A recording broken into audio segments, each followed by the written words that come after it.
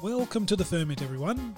We are super excited to be back in 2021 with the vintage updates for our loyal listeners here at Brown Family Wine Group. We'll be getting real-time information direct from our winemaking teams on what is and will be coming into the winery, as well as some insights into what happens next on the journey to wine. Please enjoy the Ferment Winery updates.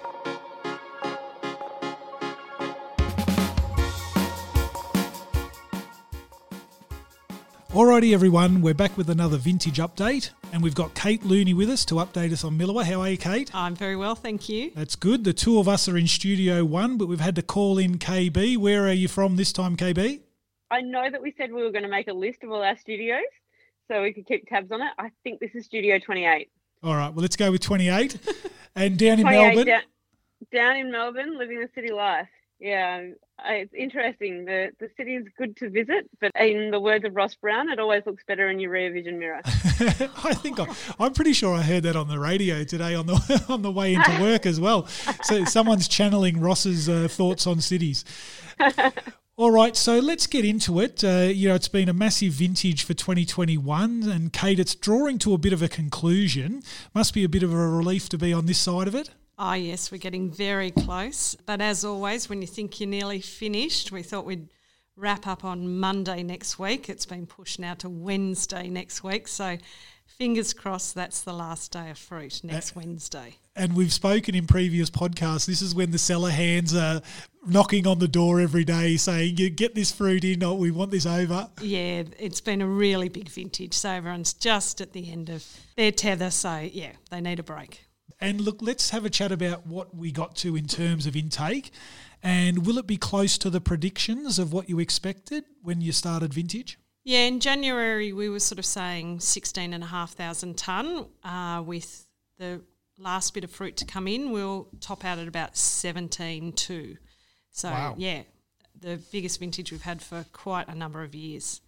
So fantastic. There's not a lot of empty tanks out there. Kate, over the last couple of weeks, we've seen some really interesting fruit come in. Can you talk to us about that a bit? Yeah, so we've finished up on the Sienna. We've still had Gordo coming in, and that looks like will be the last fruit next Wednesday. Tarango has come in, which looked fantastic. A couple of parcels of Patricia Cabernet and the Montepulciano from Heathcote. So it's been a real mixed bag of some really interesting stuff. And especially that Monty, it's always a variety that's very late in the season. We're feeling confident about the fruit flavours and how that's looking. Yeah, it got picked last Thursday after the boys went out and had a taste, and it looks fantastic. It's there with the late reds to come in, and yeah, I think it'll be up there with the quality of all of our wines this year. And Tarango is one of my favourites and also one of the wines I've been working on this year. But Kate, we've been working together with some of the marketing side of the business, talking about what we could use Tarango for. Can you elaborate a bit on sort of the direction we're heading? Yeah, so I guess there's a lot of interest in this light, dry red space. And so I think Tarango would really fit the bill there. So this year we had plenty of room because it came in quite late this year, so we've had plenty of room in the kindergarten. So you loaded up the kinder KB with how many fermenters of Tarango? Was it 7?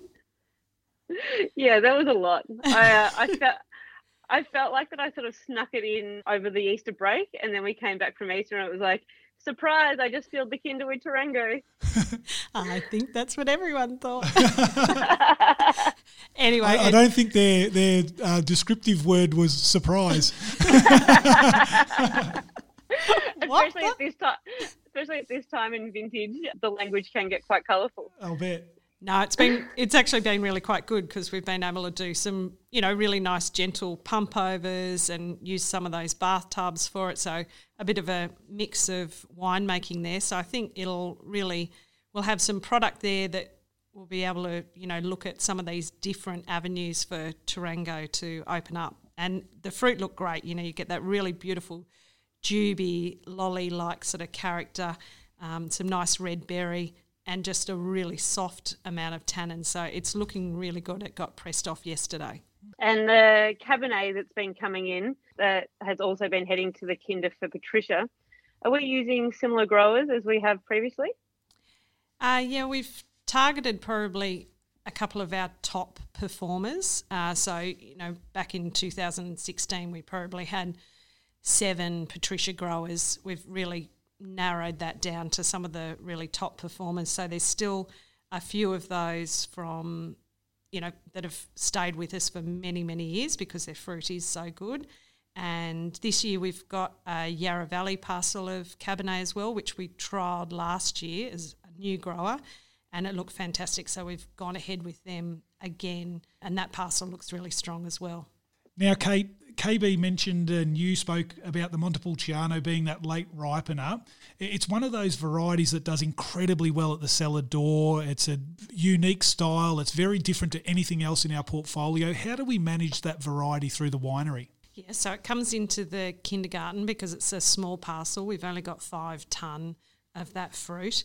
And then this year it went into one of the bathtubs, and Simon's been looking after that. It gets some pump overs, some plunging, some air maceration. So he's done a bit of everything that you can over there to look after the extraction of the tannins. Yeah, so it's, I think, going to turn out to be a really good parcel.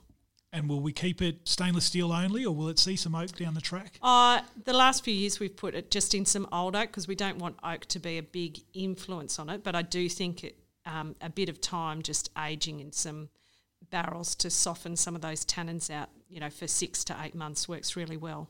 Now, reflecting on the vintage, now that we've got to sort of this tail end, can you give us some highlights that you've seen over the last sort of 3 months of bringing in fruit? Oh, look, I think in general the fruit quality has been so good. We saw those really beautiful high acids just holding throughout all the wines, and that's just made freshness. The fruit just looks so fresh and it's carried through, beautiful colours in the reds, just lovely flavours and vibrancy, I guess, in the whites and sparklings. So, just in general, I would say the vintage has been very, very good. And to flip it over, not to say any lowlights, but have we had many challenges throughout the 2021 vintage? Probably one of my lowlights was I split my pants during vintage. My favourite pair of work pants, I must say. Not in front of anyone. No, luckily our high-vis beds have a very nice long tail, so no one could see. Anyway, that's just a low light for me. How long have those pants been with you, Kate? For too long, probably. That's why they split. They told you. Exactly. Enough's enough, Kate. Anyway, no, I would like to say no low lights, but absolute challenges every vintage, and probably this year being a really big vintage. We started on the 28th of January and we're going to finish what's next Wednesday, the 21st of April. So that is a really long time to be working 7 days a week.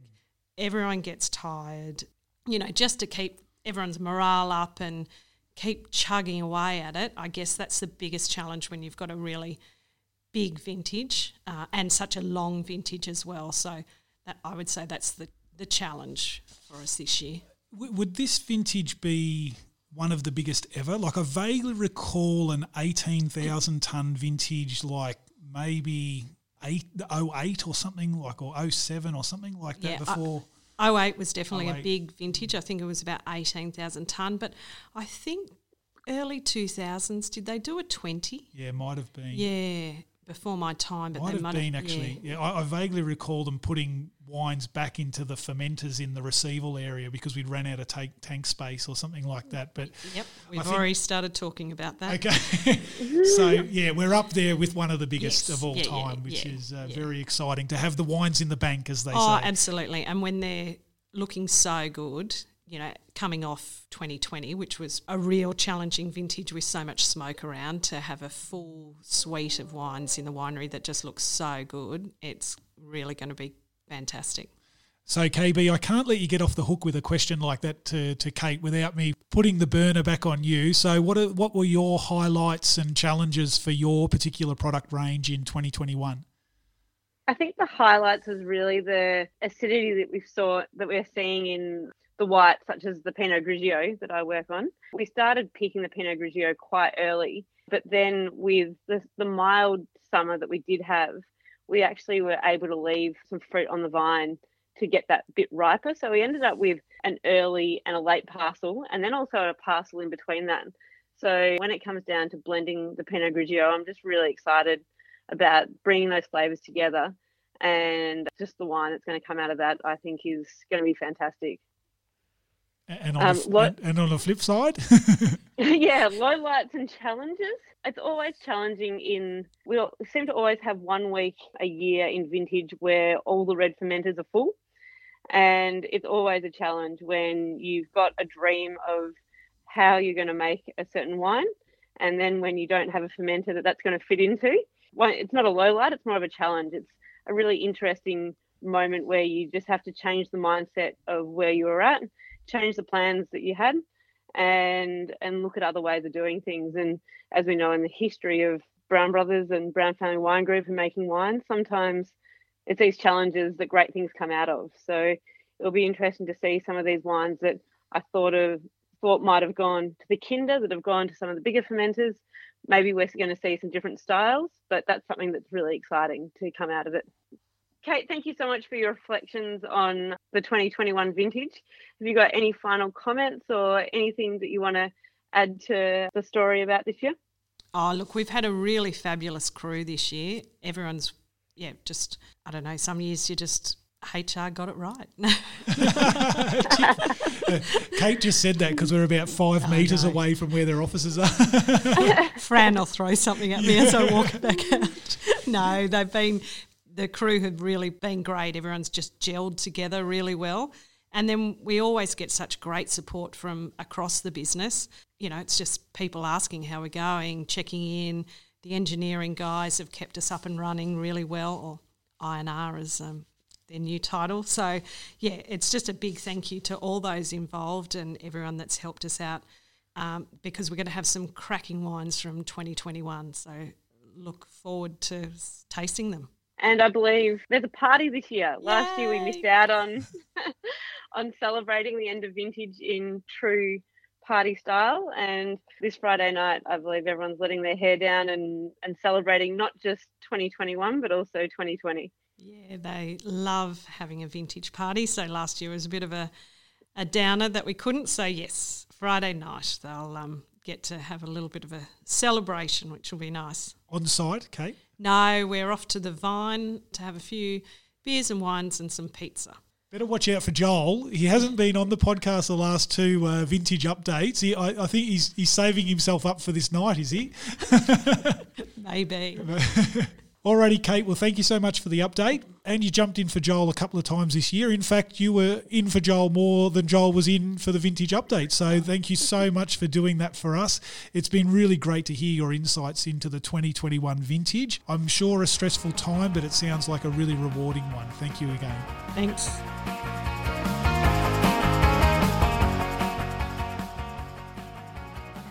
That was the Ferment Winery Updates. If you have any feedback for us at The Ferment or want to send us some questions to ask our winemaking teams, then send us an email, theferment@brownfamilywinegroup.com.au. So thanks for listening to The Ferment, everyone. Stay safe out there, chase hard, and look out for each other.